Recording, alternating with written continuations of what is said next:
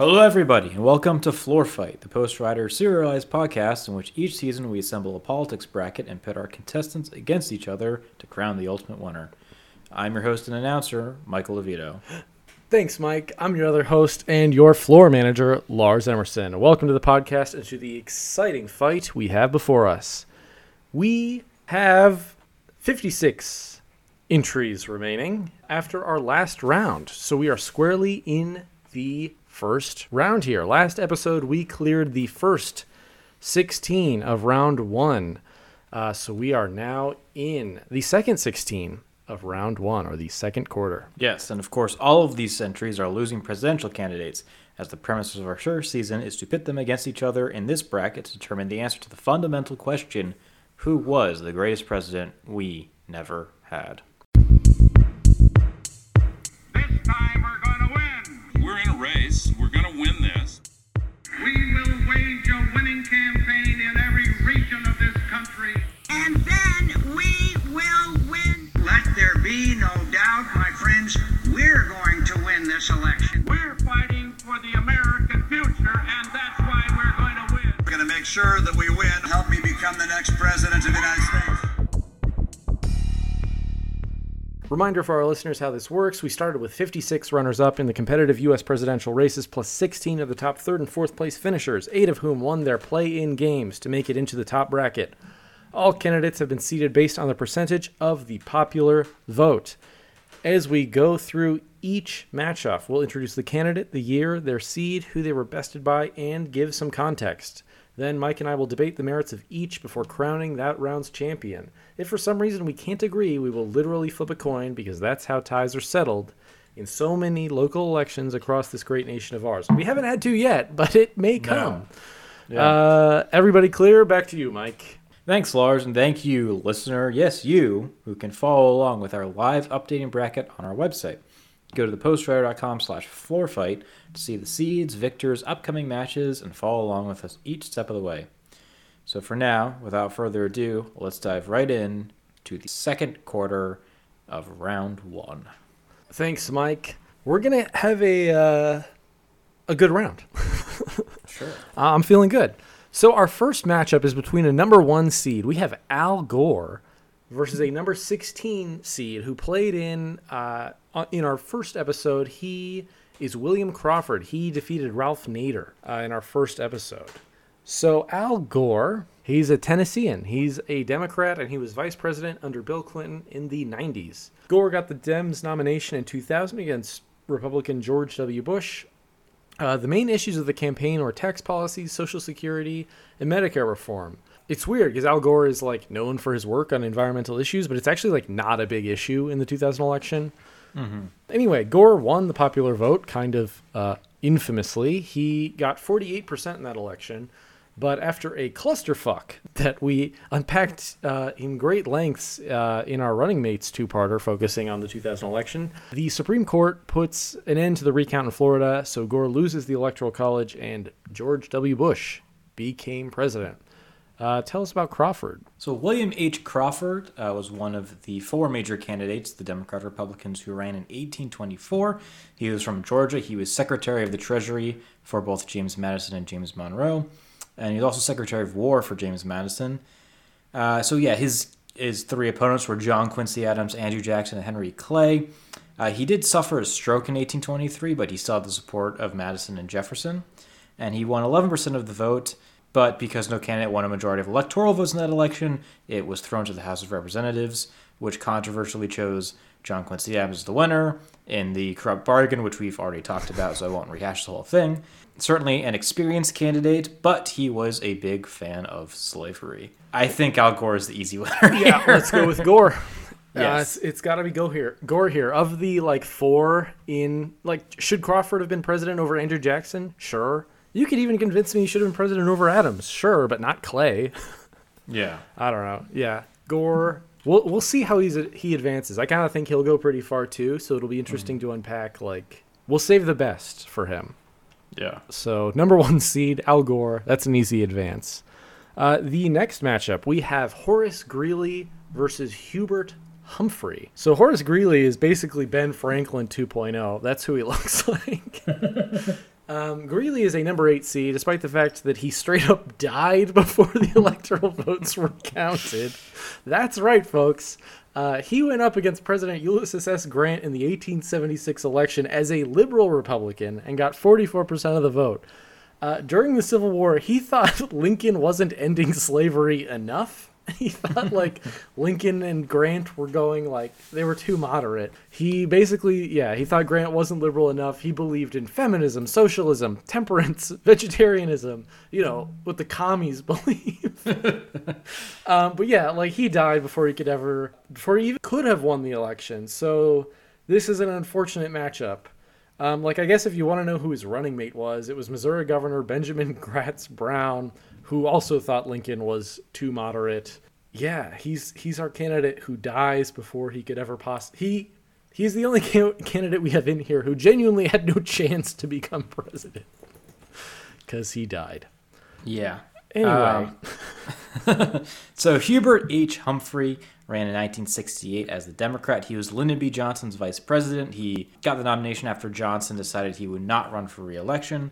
He won 191 electoral votes in 13 states and Washington, D.C., good for 42.7% of the popular vote. He, of course, ran against not just the eventual winner, Richard Nixon, but also against George Wallace, who was a Democrat but running as an American independent because he thought the Democrats were against segregation, which most of them were, but he was not. But Hubert Humphrey, of course, was very much against segregation. He was a very, very pro civil rights, and he was like pretty liberal. He supported a nuclear test ban treaty. He wanted to expand Johnson's Great Society and War on Poverty programs. He ran what he called the politics of joy, which was tough to do in the unjoyful times that were in 1968. But he was also, and this was a big sticking point for a lot of folks, is that he was much more hawkish than a lot of the Democratic Party. He supported the Vietnam War, but he did want to partially stop bombings, but he did also want to send in more troops and increase the Defense Department's budget by like 4%. And he had the backing of primarily labor unions. Yeah. I am so glad that Greeley is not up against like a racist, terrible candidate, because we've had to make those tough calls. Because I cannot in good conscience say who was the best president we never had and say it's this guy who died before he could ever take office. So I think Humphrey is the easy call for me here. I would agree. I think he would have been an excellent president, honestly. Him being a little pro-war it will make me uncomfortable. It is. There's a part of me that wonders if was that just a function of like he didn't. Well, part of it was that he didn't want to like appear too anti-war because then he thought Johnson would do things to sabotage his candidacy. But Humphrey, to me, was just like a consummate public servant. He would eventually become senator after he lost this election. He would run for the Senate again and win, and was a very important enemy of the Nixon administration. I just think Hubert Humphrey is a pretty rad guy and would have been a great president. So, that's cute, Mike. Well, Humphrey advances. Sorry, Horace. Your life seemed pretty rough, but you're out. All right, round 3 of this episode, we have number 5 seed Thomas Jefferson versus number 12 seed George McGovern. There's a comparison for you. So, Thomas Jefferson. This is, of course, the election of 1796. This is one of only 2 pre-12th Amendment candidates we have in here, and our only election from the 1700s. Thomas Jefferson is a Democratic Republican, former Secretary of State. He loses in 1796 to Federalist John Adams. Jefferson gets 47% of the vote, whatever that's worth in the 1700s when like no one could actually vote. Yeah. But, Jefferson's the runner-up, which makes him the vice president, which seemed like a great idea at the time, but wasn't. The issues in the election were the French Revolution. Federalists had supposed monarchist inclinations, and like whether Hamilton was cool or not. Seriously, like that's a thing that they were running on, is like, do you like Hamilton? And whereas Jefferson was painted as like a Francophile and like a coward for not fighting in the Revolution, he was accused of being, gasp, an atheist by John Adams, which is, by the way, not the worst thing Thomas Jefferson has ever been accused of, by the way. But yeah, this is the Jefferson that loses to Vice President Adams in 1796. How about George McGovern? Well, George McGovern also lost to Richard Nixon, but in much more dramatic fashion. Although anticlimactic in some ways, dramatic if you look at the numbers. He ran in 1972. He was the liberal senator from South Dakota, a very liberal Democrat, who only won 17 electoral votes, one state in Washington, D.C. for 37.5% of the popular vote. He didn't even have Wallace to blame that on this time. So his opponent said that he was in favor of amnesty, abortion, and acid, to give you the idea of kind of how he was perceived and what his constituency was perceived as. He wanted to withdraw from Vietnam in exchange for the return of American prisoners of war back to the United States. He wanted to deliver amnesty to everyone who evaded the draft and left the country. He wanted to reduce defense spending by 37% over 3 years. And he eventually dropped this plank, but he wanted to basically create a UBI program, a Universal Basic Income program. He called it the Demo Grant. He wanted to give $1,000 to every citizen. This was not a very popular idea, and he eventually dropped it, but still. The governor, of course, got destroyed by Nixon in the campaign. In fact, he knew in the waning weeks that he was likely going to lose and got a little frustrated. He appeared at an event in Battle Creek, Michigan, and he was being heckled by a Nixon supporter. And McGovern said, "Hey, I've got a secret for you." And then he whispered into his ear, "Kiss my ass," which was very out of character for the prairie preacher image that he tended to convey. Yeah, so these are two very different guys as well. That's fun. Yes. Where do we start with this? This is a true apples and oranges comparison. Who deserved to be president more? Thomas Jefferson 4 years early or George McGovern ever? I don't know. Yeah. So it's weird, right? Because easy self-admission here. It's like, I feel like if I were alive in the 80s, I would have been like, nope, not ever going to vote for Reagan. Not happening. Not even in 1984. But if I were alive in the 70s, you sure as hell would have voted for Nixon. I don't know. You heard it here first. This is a pro-Nixon podcast. Aren't most of the podcasts we do a little pro-Nixon, Mike? Well, we talk about him a lot. It's more like Nixon's good outweighed some of Nixon's evil. Not all of it. Well, yeah, if Watergate had never happened, he would be considered one of the best presidents ever, possibly. Vietnam was an issue, I guess, but... Does McGovern end the Vietnam War? Well, see, that's the thing. It's like, if McGovern is president, I think things could go really poorly. Not necessarily because of him. Yeah. But I think basically having the new left in office, Yeah. I mean, you're still dealing with a lot of conservative Democrats, right? The lessons Democrats learn in the election of 1972 are very important for where the party goes in the next rest of the 20th century. That's for sure. And I think you could argue, I mean, Adams had his own scandals, right? Oh, I hate John Adams. John Adams is like terrible. Yeah. The Alien and Sedition Acts, which he would implement as president, are like completely antithetical to the foundation of America. But whatever. Mm-hmm. He also hated Hamilton. It's like, is Jefferson great? No. Like, am I comfortable saying Thomas Jefferson is like a better president than John Adams? Yeah. I don't know. Yeah. I feel sort of bad, though, because, Nixon's not like a good guy, and McGovern seems like a good guy. Yeah. But would McGovern have been a better president than Thomas Jefferson? I don't know. Is there anyone in the world who can really say, like, yes? Yeah, I tend to agree. Are we giving it to TJ? I think so. Oh, poor McGovern. I kind of thought that could be an upset, but Me too. I talked myself out of it.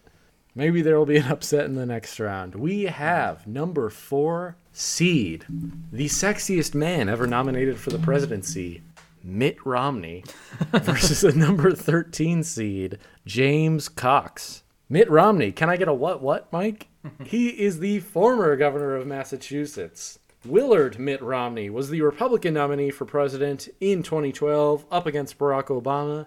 He is now every Democrat's favorite Republican, and he won 47% of the vote in 2012, but lost the election in a race that was focused on the economic recovery. Who built what? Healthcare and the budget. It was the sexiest election of all time.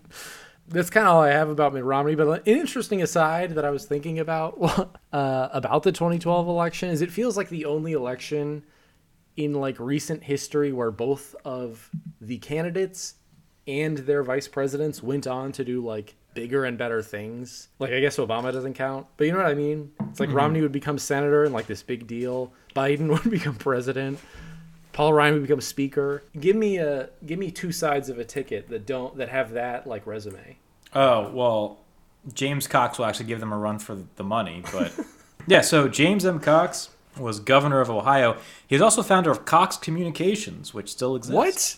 That's Yeah. my internet provider. Yeah, he That founded son of a it. bitch. He was a Democrat who ran in 1920.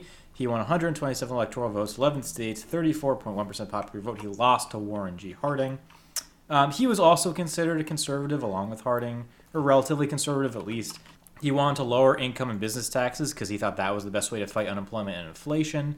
He wanted to pass national collective bargaining legislation. He also supported the Volstead Act, which is what made prohibition possible. And he wanted to Americanize immigrants. It was a big thing he ran on. So in this election, on the Republican ticket, you had Warren G. Harding, who would win and be president. Of course, Harding would die in office. As vice president, Calvin Coolidge would become president and be elected in his own right in 1924. James M. Cox's running mate, do you know who it was? No. It was Franklin Delano Roosevelt, Oh my God. who was like an assistant secretary to the Navy at the time. So Cox is the only person in this election to never become president, which according to this guy named Irving Stone, who wrote a book in like the 40s about losing presidential candidates, he thinks this was like a travesty. He claimed that Cox would have made a much better president than Harding and argued that there was never a stronger case in the history of American presidential elections for the proposition that the better man lost. That was probably true in like 1948. I do not think it's necessarily true now. But yeah, this was another election that was considered kind of superficial. There was one writer who commented that the people indeed do not know what ideas Harding or Cox represent. Neither do Harding or Cox. Great is democracy. These are two very strong tickets for years. Yes, I would That's say fun. so. That's fun. They ended up against each other. Yeah. Where do we start with these? What do you think a Romney presidency looks like? Okay, let's lay it out. Let's think it out. We got time. Romney wins the presidency. I think he wins re-election in 2016. I think the Republicans already control the House at this point, but they probably do not get control back of the Senate in 2014, right? Yeah. So Romney is forced to make compromises with Reid and then Schumer through 2013 through like 2017. Donald Trump does not become president in this world where Mitt Romney is president because I think Romney definitely wins re-election. I think it's pretty hard to make a case that 2016 is like a pretty neutral year. I think the incumbent just like wins that year. So here is my like idealistic vision for America is in Romney's second term is Romney is then his end of his presidency when COVID happens and he can just like govern his heart out. Do I think you have a more like compromise oriented relationship between the White House and Congress than you have had these past Trump and Obama years? Yes, because I think you have to, right? As Romney is still stuck with a Democratic Senate. But you certainly, it is the only way you get a competent administrator over COVID unless you have Hillary win in 2016. Yeah, that's a good point. And Harding was like, famously a philanderer and, had a lot of issues. He appointed a lot of not so great people to his cabinet. And so maybe Hawks was truly a better man. But I also don't see a lot of difference between him and Harding. I don't know how much changes of what's considered like a pretty like not great presidency. Like I still think that we see the retrenchment and isolationism and kind of economic irresponsibility that we saw in the 1920s. But I think with Romney, you get kind of like I hate how we're reviewing all these, like, which one of these stops Donald Trump? Yeah, I know. But the weird element to this is you find America in like a better place in 2020. Like, this is weird, but I kind of see Mitt Romney as like the good version of George W. Bush, who like, kind of wins this like, competition in 2012. And then like something like really shitty just happens to him at the end of his presidency. And so he becomes like unpopular, but is still able to like, and like George W. Bush, he like kind of just like does the right thing at the end. Yeah. But I feel like the year 2022 that we are living in, and this is like, you know, the Lars Emerson who was 17 in 2012 would like shoot me for saying this, but like the world we live in, if Mitt Romney wins election in 2012, is so much better than the world we live in where Obama won re-election in 2012, if that makes any sense. Yeah. I guess my case for Romney is I want to see him go a little further. I think there's like a big debate to be had here, and Cox I just don't have very strong feelings about. Or Harding, for that matter. Yeah, no, I think I agree. Mitt Romney's at least the more interesting choice, right? Yeah. There's like a whole alternate history you can spiral down there. Yeah, I support that. All right. Yes. Let's go, Mitt. All right. Excellent. Let's take a commercial break. If you're enjoying Floor Fight, be sure to check out the podcast that started it all, Running Mates. It's the podcast where Mike and I went through every modern presidential election through the lens of vice presidential picks. Not only that, but we made our case for who would have been a better pick each cycle, and where and how vice presidential picks could make a difference each election. Could Hillary Clinton have won in 2016 if she picked a different running mate? Could Al Gore have won in 2000 if he picked a different running mate? That's the premise of Running Mates, which you can find on thepostwriter.com or everywhere podcasts are found. Subscribe and run through every election from 1968 to 2020 with an emphasis on that second name on the ticket. And we're back with the next half of our second quarter of the first round. And we have number 6 seed, Michael Dukakis, I believe the only Michael in our bracket, I think so. versus number 11 seed, Herbert Hoover. So, Dukakis, he was the Democratic governor of Massachusetts, and he went up against Republican Vice President George H.W. Bush in 1988. I gotta be honest, like, 1988 kind of feels like the odd duck election of the post-war, like, period. It is certainly the one I, like, understand the least and, like, know the least about. It's just, like, such a, I don't know, it's like when we were doing Running Mates and Watching Mates, it was always just kind of like the, I don't know. Dukakis was painted as, like, a Massachusetts liberal who supported the ACLU, was soft on crime, was against mandatory recitation of the Pledge of Allegiance in schools. He had this photo op in a tank that was like a big blunder and everyone makes fun of. Anyway, he got 46% of the vote. He lost to Bush. I don't know, man. I don't have a lot to say about the 1988 election. But Hoover, that's an interesting one. Yeah, Herbert Hoover, who was the president of the United States and ran for re-election in 1932. You could argue that he had the worst showing of like any incumbent president ever in re-election bid. He lost to Franklin Delano Roosevelt. He only won 59 electoral votes in 6 states, 39.6% of the popular vote. So Herbert Hoover, of course, was president when the Great Depression started, and he kind of seemed like he wanted to last as long as possible. That's not fair. He definitely did not want to last long, but he was basically against any government interventionism in the economy. Even when like unemployment was at like 23%, he was like, you know what? I don't like federal unemployment insurance. I don't think we should do this. And he claimed it was all the Europeans' fault. Like their irresponsibility is what caused the American economy to crash. And he also tried to like put like a positive spin on Black Tuesday and was like, it's not that bad, which of course it was very bad. He thought that welfare should all be handled at the local and state level and that, like I said, the feds shouldn't be involved. And like prohibition, he wanted to like change it, but he never really said like what he wanted to change about it. He was very vague at it. He was incredibly unpopular. During his re-election campaign, he had things thrown at him on the campaign trail, and he actually received a letter from somebody who told him, vote for Roosevelt and make it unanimous. So yeah, Herbert Hoover. That's baller. Yeah, not a great presidency for him. It's so sad because I feel like Herbert Hoover is actually like a very competent, good man who is just elected at the worst possible time to be elected if you are him. I was re-listening to there's a podcast series called Presidential by the Washington Post, and they have an episode of Herbert Hoover, and I was re-listening to it, and one of his biographers was on it, and he's like, if he were like not president during the Great Depression, he probably would have done some great things because like he organized famine relief in Europe after World War I and was like actually like very charitable. Yeah, he just didn't think the government should have anything to do with that. But like if he had not been president, he probably would have been like tapped by whoever the president was to like do something important. But He just really did not think he had a role, and then just got really bitter and sour afterwards, and became like more and more right wing after he was out of office. He does come around a little towards like the end. Yeah, Probably just because he's like realizes he's gonna lose. Mm-hmm. He does start to do some stuff. He also, unfortunately, is like kind of behind the Glass-Steagall Act, which has aged well in leftist circles, has not aged well in like conventional economic circles. We this is a podcast divided about that issue, but yes. Yeah.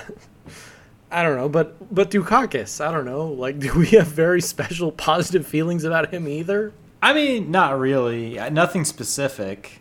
It kind of feels like we're arguing like who was better, Roosevelt or Bush? Yeah, that's true. And I guess it was Roosevelt. Yeah, I don't see a world where it's like, you know who should have gotten a second chance? Well, I mean, like maybe cosmically he should have gotten a second chance, but in 1932, no, probably not. Hoover should have run again in like 48 is what I'm hearing. Yeah, why not? He had until Carter, he had the longest post presidency ever. Yeah, dude lived until 1960 something. Yeah. Yeah, I think we let Bush advance earlier.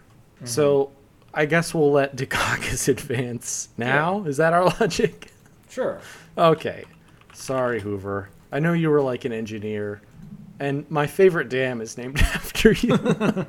But, you know. All right. Next round. We have a number 3 seed. We have Henry Clay in 1844 versus a number 14 seed, Stephen Douglas. Henry Clay in 1844. Henry Clay is back, but this time he is from 1844, where he was the Whigs nominee against Democrat James K. Polk. He got 48% of the vote, but he lost to Polk in a race where they squared off over slavery and the annexation of Texas. Clay, you may remember from our play-ins, he had been a Kentucky representative, then House Speaker, then Kentucky Senator, then Secretary of State under Quincy Adams. He's also, he's really old by the time 1844 rolls around. Of course, Polk would also die like 5 years later at the age of 53, so who knows? But like, just looking at like photos of Henry Clay in 1844, it's not it's not good. But you know, talk about that hot young thing, Stephen Douglas, Mike. Henry Clay does look like kind of the Crypt Creeper. He does. It's like he looks very different from. He's very gaunt. 24 to 1844. Yeah. Yeah. Anyway. So Stephen Douglas, he was a senator from Illinois, famously defeated Abraham Lincoln in a Senate election that had a very famous series of debates. He was technically like the official Democratic nominee for president in 1860, which was another 4-person race. Really, he was the Northern Democratic nominee. He only won one state, Missouri, which gave him 12 electoral votes, 20.5% of the vote. So this was like a very weird election year in 1860 where you basically had... I was reading about it, and it's like there were basically 2 elections going on concurrently. There was Lincoln versus Douglas in the north, and then there was Bell versus Breckinridge in the south. We dealt with Bell and Breckinridge in our first episode. They are both no longer with us. Yes, we thankfully won't have to be dealing with them again. And Douglas, his whole thing was that he was a fan of popular sovereignty, which meant that he thought that in the debate about which territories, which would eventually become states, whether or not they should allow slavery, he thought it was up to the voters in those states to decide, which is basically what caused a mini civil war in Kansas at the time. But he was also a staunch unionist. He did not want secession. He, in fact, said, "I am in favor of executing in good faith every clause and provision of the Constitution and protecting every right under it, and then hanging every man who takes up arms against it." So the way that they did elections back then is that like some states voted in October instead of November, and eventually it became clear that Lincoln was going to win. So Douglas, in his last few days of the campaign, just toured the South and like begged them not to secede. He was not successful in this effort, and he lost the election. Yeah, I mean, I guess it's like, you know, Douglas is more of a gradualist. Is that fair to say? Yes. And do you want gradualism at the time of 1860? I think he's just delaying the inevitable. Right. Well, not like, especially, you know, he's touring the South saying like, hey, don't succeed, is not... Would you not argue that the South succeeding has led to a greater good than it just like us just like plowing through for 20 more years and pretending there was no problem? Yes, the Civil War was a necessary reckoning.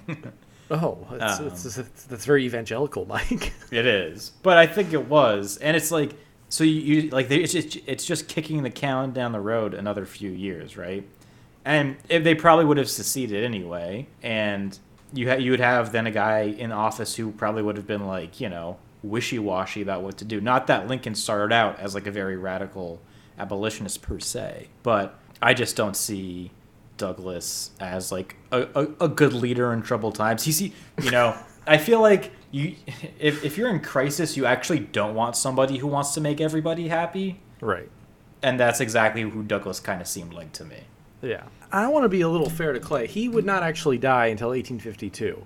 Okay. So he's not like on the verge of death. He's got a good 8 years left. Unlike Polk, but he just didn't daguerreotype well. Right. He's not looking good.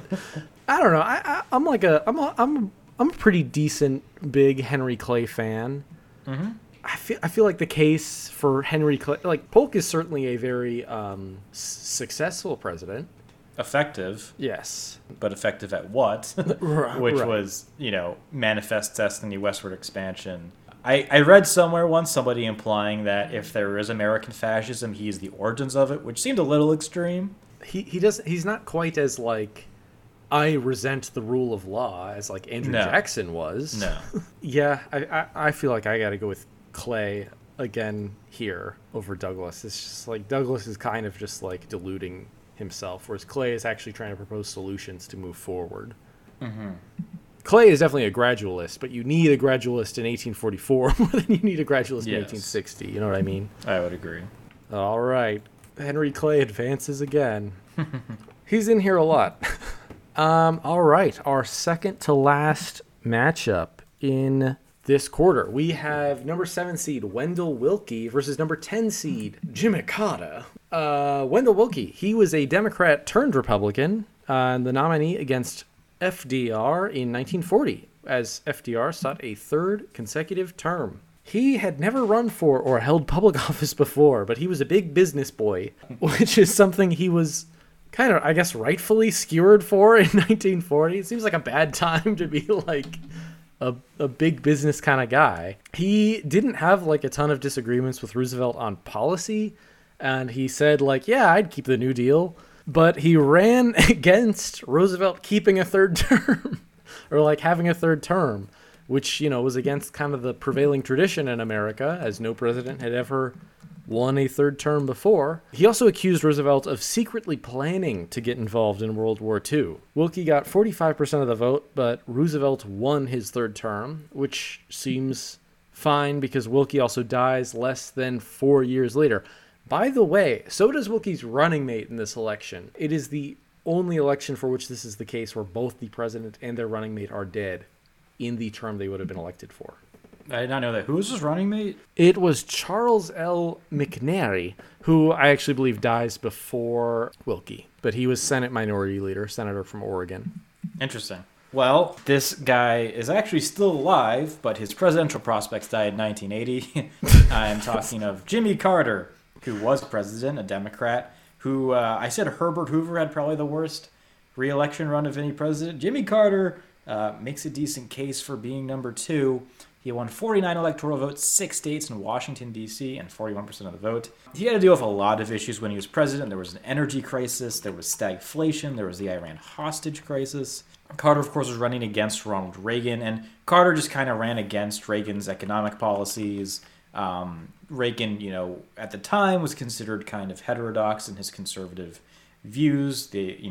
Carter really wanted to keep the New Deal coalition together. He was kind of, in a lot of ways, the last gasp of the New Deal coalition in 1976. The issue, though, is that he really didn't have his own plan. He was just kind of running against Reagan. He was, vaguely pro-ERA, but a lot of feminists didn't think he went far enough. And a lot of people viewed his focus on human rights and détente and foreign policy as kind of a sign of weakness and not what was needed to meet the challenge of the Soviet Union. Yeah, poor Jimmy Carter. Mm-hmm. I mean, it is a good comparison, him and Hoover. Yeah. But Willkie, it's a weird comparison. I feel like Willkie is. I mean, I love the whole FDR's planning to secretly bring us into World War II, which is definitely sort of true. Yeah. Yeah.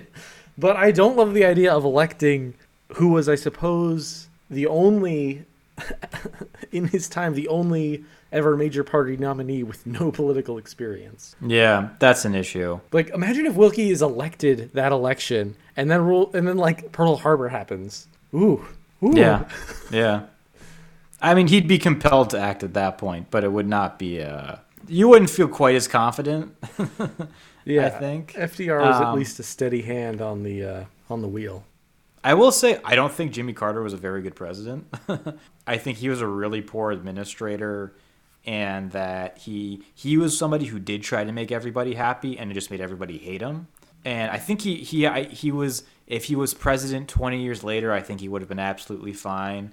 But I just don't like where he thought the country was not where like the public thought the country was, and it's that old adage, which I think was said by Nikita Khrushchev, which is when the public says there's a river and there's no river, you don't tell them there's no river. You tell them you're going to build an invisible bridge over the invisible river. And Carter was kind of bad at doing that. Well, and Carter is not like as progressive as he's made out to be. No. He was not particularly like pro-choice or anything. He was certainly very Christian. Yes. I kind of am leaning towards Carter, though, after I said all of that. Like, the worst case scenario, Carter is reelected and, the Reagan Revolution is probably just put off. Mm-hmm. But nothing happens. I don't know. Yeah. I guess Carter gets credit for the hostages getting freed, or they stay in there 4 more years. I'm not sure. But, worst case scenario, if Wilkie gets elected, is a lot worse. It's just higher stakes. Like, if there were ever a period in American history where I want 4 terms of the same person, it's that 1929 through 1945, right? Yeah. That is very historically fortuitous. Mm-hmm. And you do wonder. The only thing with Wilkie was that he actually did end up, even though he was kind of he thought he was like, oh, Roosevelt's going to bring us into war. He ended up being very supportive of the war effort eventually. Yeah. But he was nominated on the 6th ballot in the convention, which means he probably owed a lot of much more conservative figures favors. And do you really want him possibly being compromised by his loyalty to certain figures who would be less enthusiastic about things that needed to be done at the time? It's tough for me to say that Roosevelt should not have been president, I guess, is what I'm coming down to. You also have Democrats overwhelmingly in control of Congress for that entire, at least 14 years. Yeah, I'm happy giving it to Carter for now. I don't think he's going to go, super far. I don't know. I don't think Wilkie. That's not a risk I'm willing to take. No, I agree. All right. Carter advances, and we are on to our last matchup in this quarter. We have number 2 seed John Kerry versus number 15 seed, who played in our first episode against Bell. We have William Howard Taft. So, John Kerry, Democrat. He was a longtime senator from Massachusetts by the time he got the nomination for president in 2004 to run against the incumbent president, George W. Bush. Kerry got 48% of the vote, but he lost the election in what is the last election in which a Republican has won the popular vote. Kerry criticized the Bush administration's war on terror, the Iraq War, etc., but Bush kind of presented himself as a decisive leader in a decisive time while hitting Kerry on being we've heard this one before, a Massachusetts liberal. I feel like Democrats should just stop nominating people from Massachusetts, if for no other reason than that. Sorry, Elizabeth Warren, but if the shoe fits, it was a recent election. Yeah, like I said, they focused on the war. The Bush administration, kind of narrowly, just wins that election. It was closer than I think most people realize. Yeah, it was actually. Yeah. There were even conspiracy theories this time that Ohio had been subject to some shenanigans. Yes. Instead of Florida. I did just realize too that it's I feel like the whole Massachusetts liberal meme, though, is now if people are going to talk about a state being too liberal, it's California.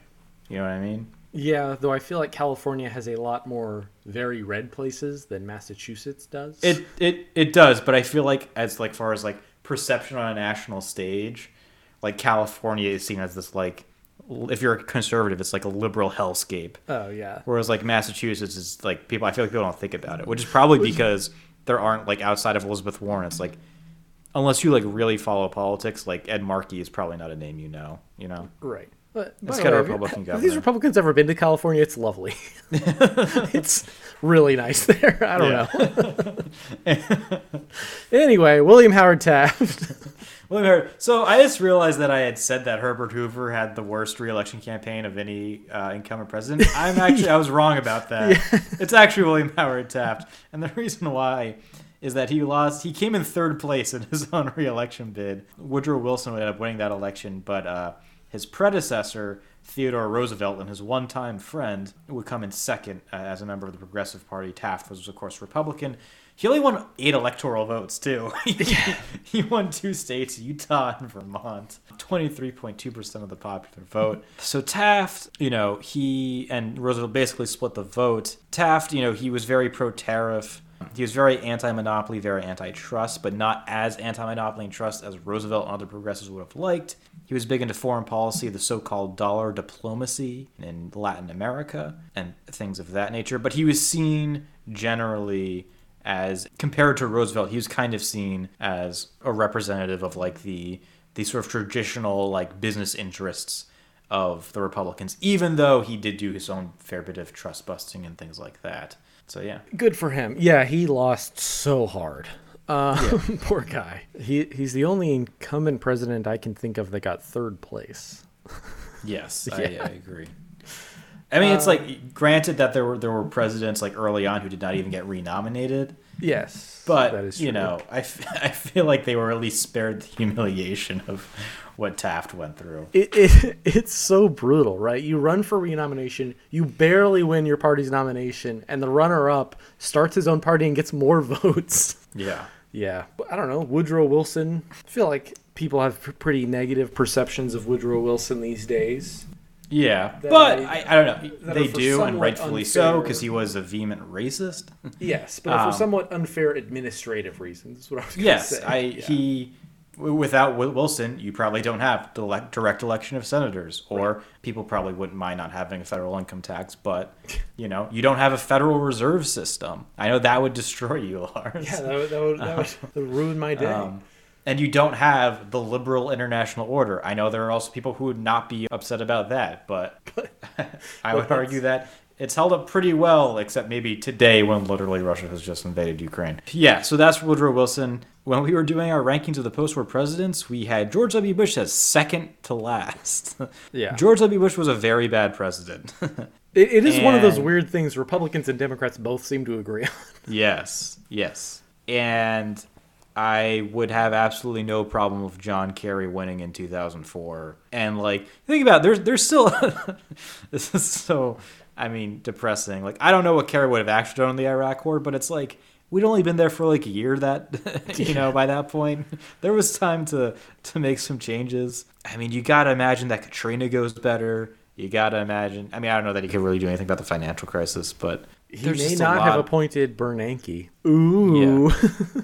There's probably the Supreme Court. I'm trying to think if Bush made any appointments in his second term. I think is Roberts in 2005? Alito was 2006. Yeah, I feel like John Kerry is someone that American history is has almost turned a blind eye to. The dude is still kicking. He's still doing pretty cool stuff. He did all this climate work under Obama. The Iran deal, no matter how controversial it was, I think is if not in the U.S., certainly internationally considered a good idea. It is the only thing you got Russia to agree with the United States is hey, we should all work together to make this happen. And now he's President Biden's climate envoy. The dude is he's traveling all over the world. He's doing stuff. He's Secretary of State later on. Do I think he loses re-election in 2008 to John McCain, for example? Yeah, but yeah. I think we've established in our last episode that we're probably okay with that. Yeah. Yeah, I'm happy giving it to Kerry. Taft, he probably gets a little too unfair of a rap, but imagine if he had won. He'd just be so screwed. Yeah. All right. Good work, Kerry. Well, so it's funny. We started off in our play-ins very not modern history biased, but we have so far been quite with the not entirely. We gave it to Jefferson over McGovern. But we have been a little modern history biased in this quarter. We gave it That to is Gore true. and Romney and Carter and Kerry. But Yeah, I mean, it helps when you had actual like candidates who wanted to run, right, yeah, and also none that owned slaves. yeah. You know, that's a little biased, but Yeah. that's the end of quarter two, rather, of round one. Yeah, so we've gone now from 56 candidates to 48, and there's only more to come. You're gonna get 16 more games, matchups, whatever you want to call them, in this first round. Any results that surprised you this time? I know we kind of were talking about that before, but Yeah, I thought Jefferson versus McGovern, which I guess is the one we probably spent the most on, other than maybe Romney and Cox. Those two were very interesting, right? I thought Romney was going to win at the end because I was like, I think I can make a pretty compelling pro-Romney argument. But the Jefferson v. McGovern, I kind of thought you'd fight a little harder on, just because... because my mother's maiden name's McGovern. Yeah, I don't know. I don't know. I mean, like, do I think we're wrong? No, Thomas Jefferson. He's not considered a bad president, but I was interested to see how that one went. I'll put it that way. I don't know. I agree. The other one, Carter versus Wilkie. I think if you had asked me before we did this, before we really dug in, I probably would have thought Wilkie would win that. But like digging a little bit more, researching wise, it's like, maybe not. But Wilkie to me is like the kind of like liberal internationalist Republican that I think we both like. Yeah, I wish he runs later. Yeah. Yeah. Which, I mean, he didn't get the chance because he died. But okay. I wish he runs in like, the 1920s. That would have been cool. Yeah. It would have been Even though he interesting. had no experience at all, and I'm still don't love that. Yeah, I kind of actually thought that one was more competitive than I thought. I thought we were both going to just kind of go for Carter because Wilkie had no experience and was running for FDR. But we gave that one a fair argument, I think. We did, yeah. And as far as like future matchups, Gore versus Humphrey and Jefferson versus Romney, I think, are two like slobber knockers. Like that, I think those will be very interesting conversations. We could end up with some coin flips on those. We could. Yeah, I mean, the only one I'm not feeling that I don't feel the need to argue intensively is Dukakis versus Henry Clay in 44. Clay's got a number of chances, but yeah, I think we demonstrated quite a bit of antipathy there. Yes, I would agree. But yeah, in Mitt Romney's dreams, Thomas Jefferson versus Mitt Romney. It's just like Washington, Jefferson, Lincoln, Roosevelt, Romney. It's the only spot those two names have ever appeared together. Good for Mitt. Yeah. Well, both he and you and the listeners and me will have to stay tuned to find out how this actually goes down. Be sure to subscribe to this podcast wherever podcasts are found, or of course, you can just follow along on thepostwriter.com, or you can also stay tuned in with our live updating bracket at thepostwriter.com/floorfight, see how each candidate fared as we whittle them down over the course of the series. You can tweet us at thepostwriter or email us at contact@thepostwriter.com to let us know what picks you'd have made, where we erred, and the tremendous injustices we committed against. I know there's some McGovern stands out there, and I want to hear from you. I want you to make the case. Same thing with Wendell Wilkie. If I don't, I want a Wilkie guy in our inbox. But we'll see you next round on Floor Fight, where we'll be discussing the third quarter of round one.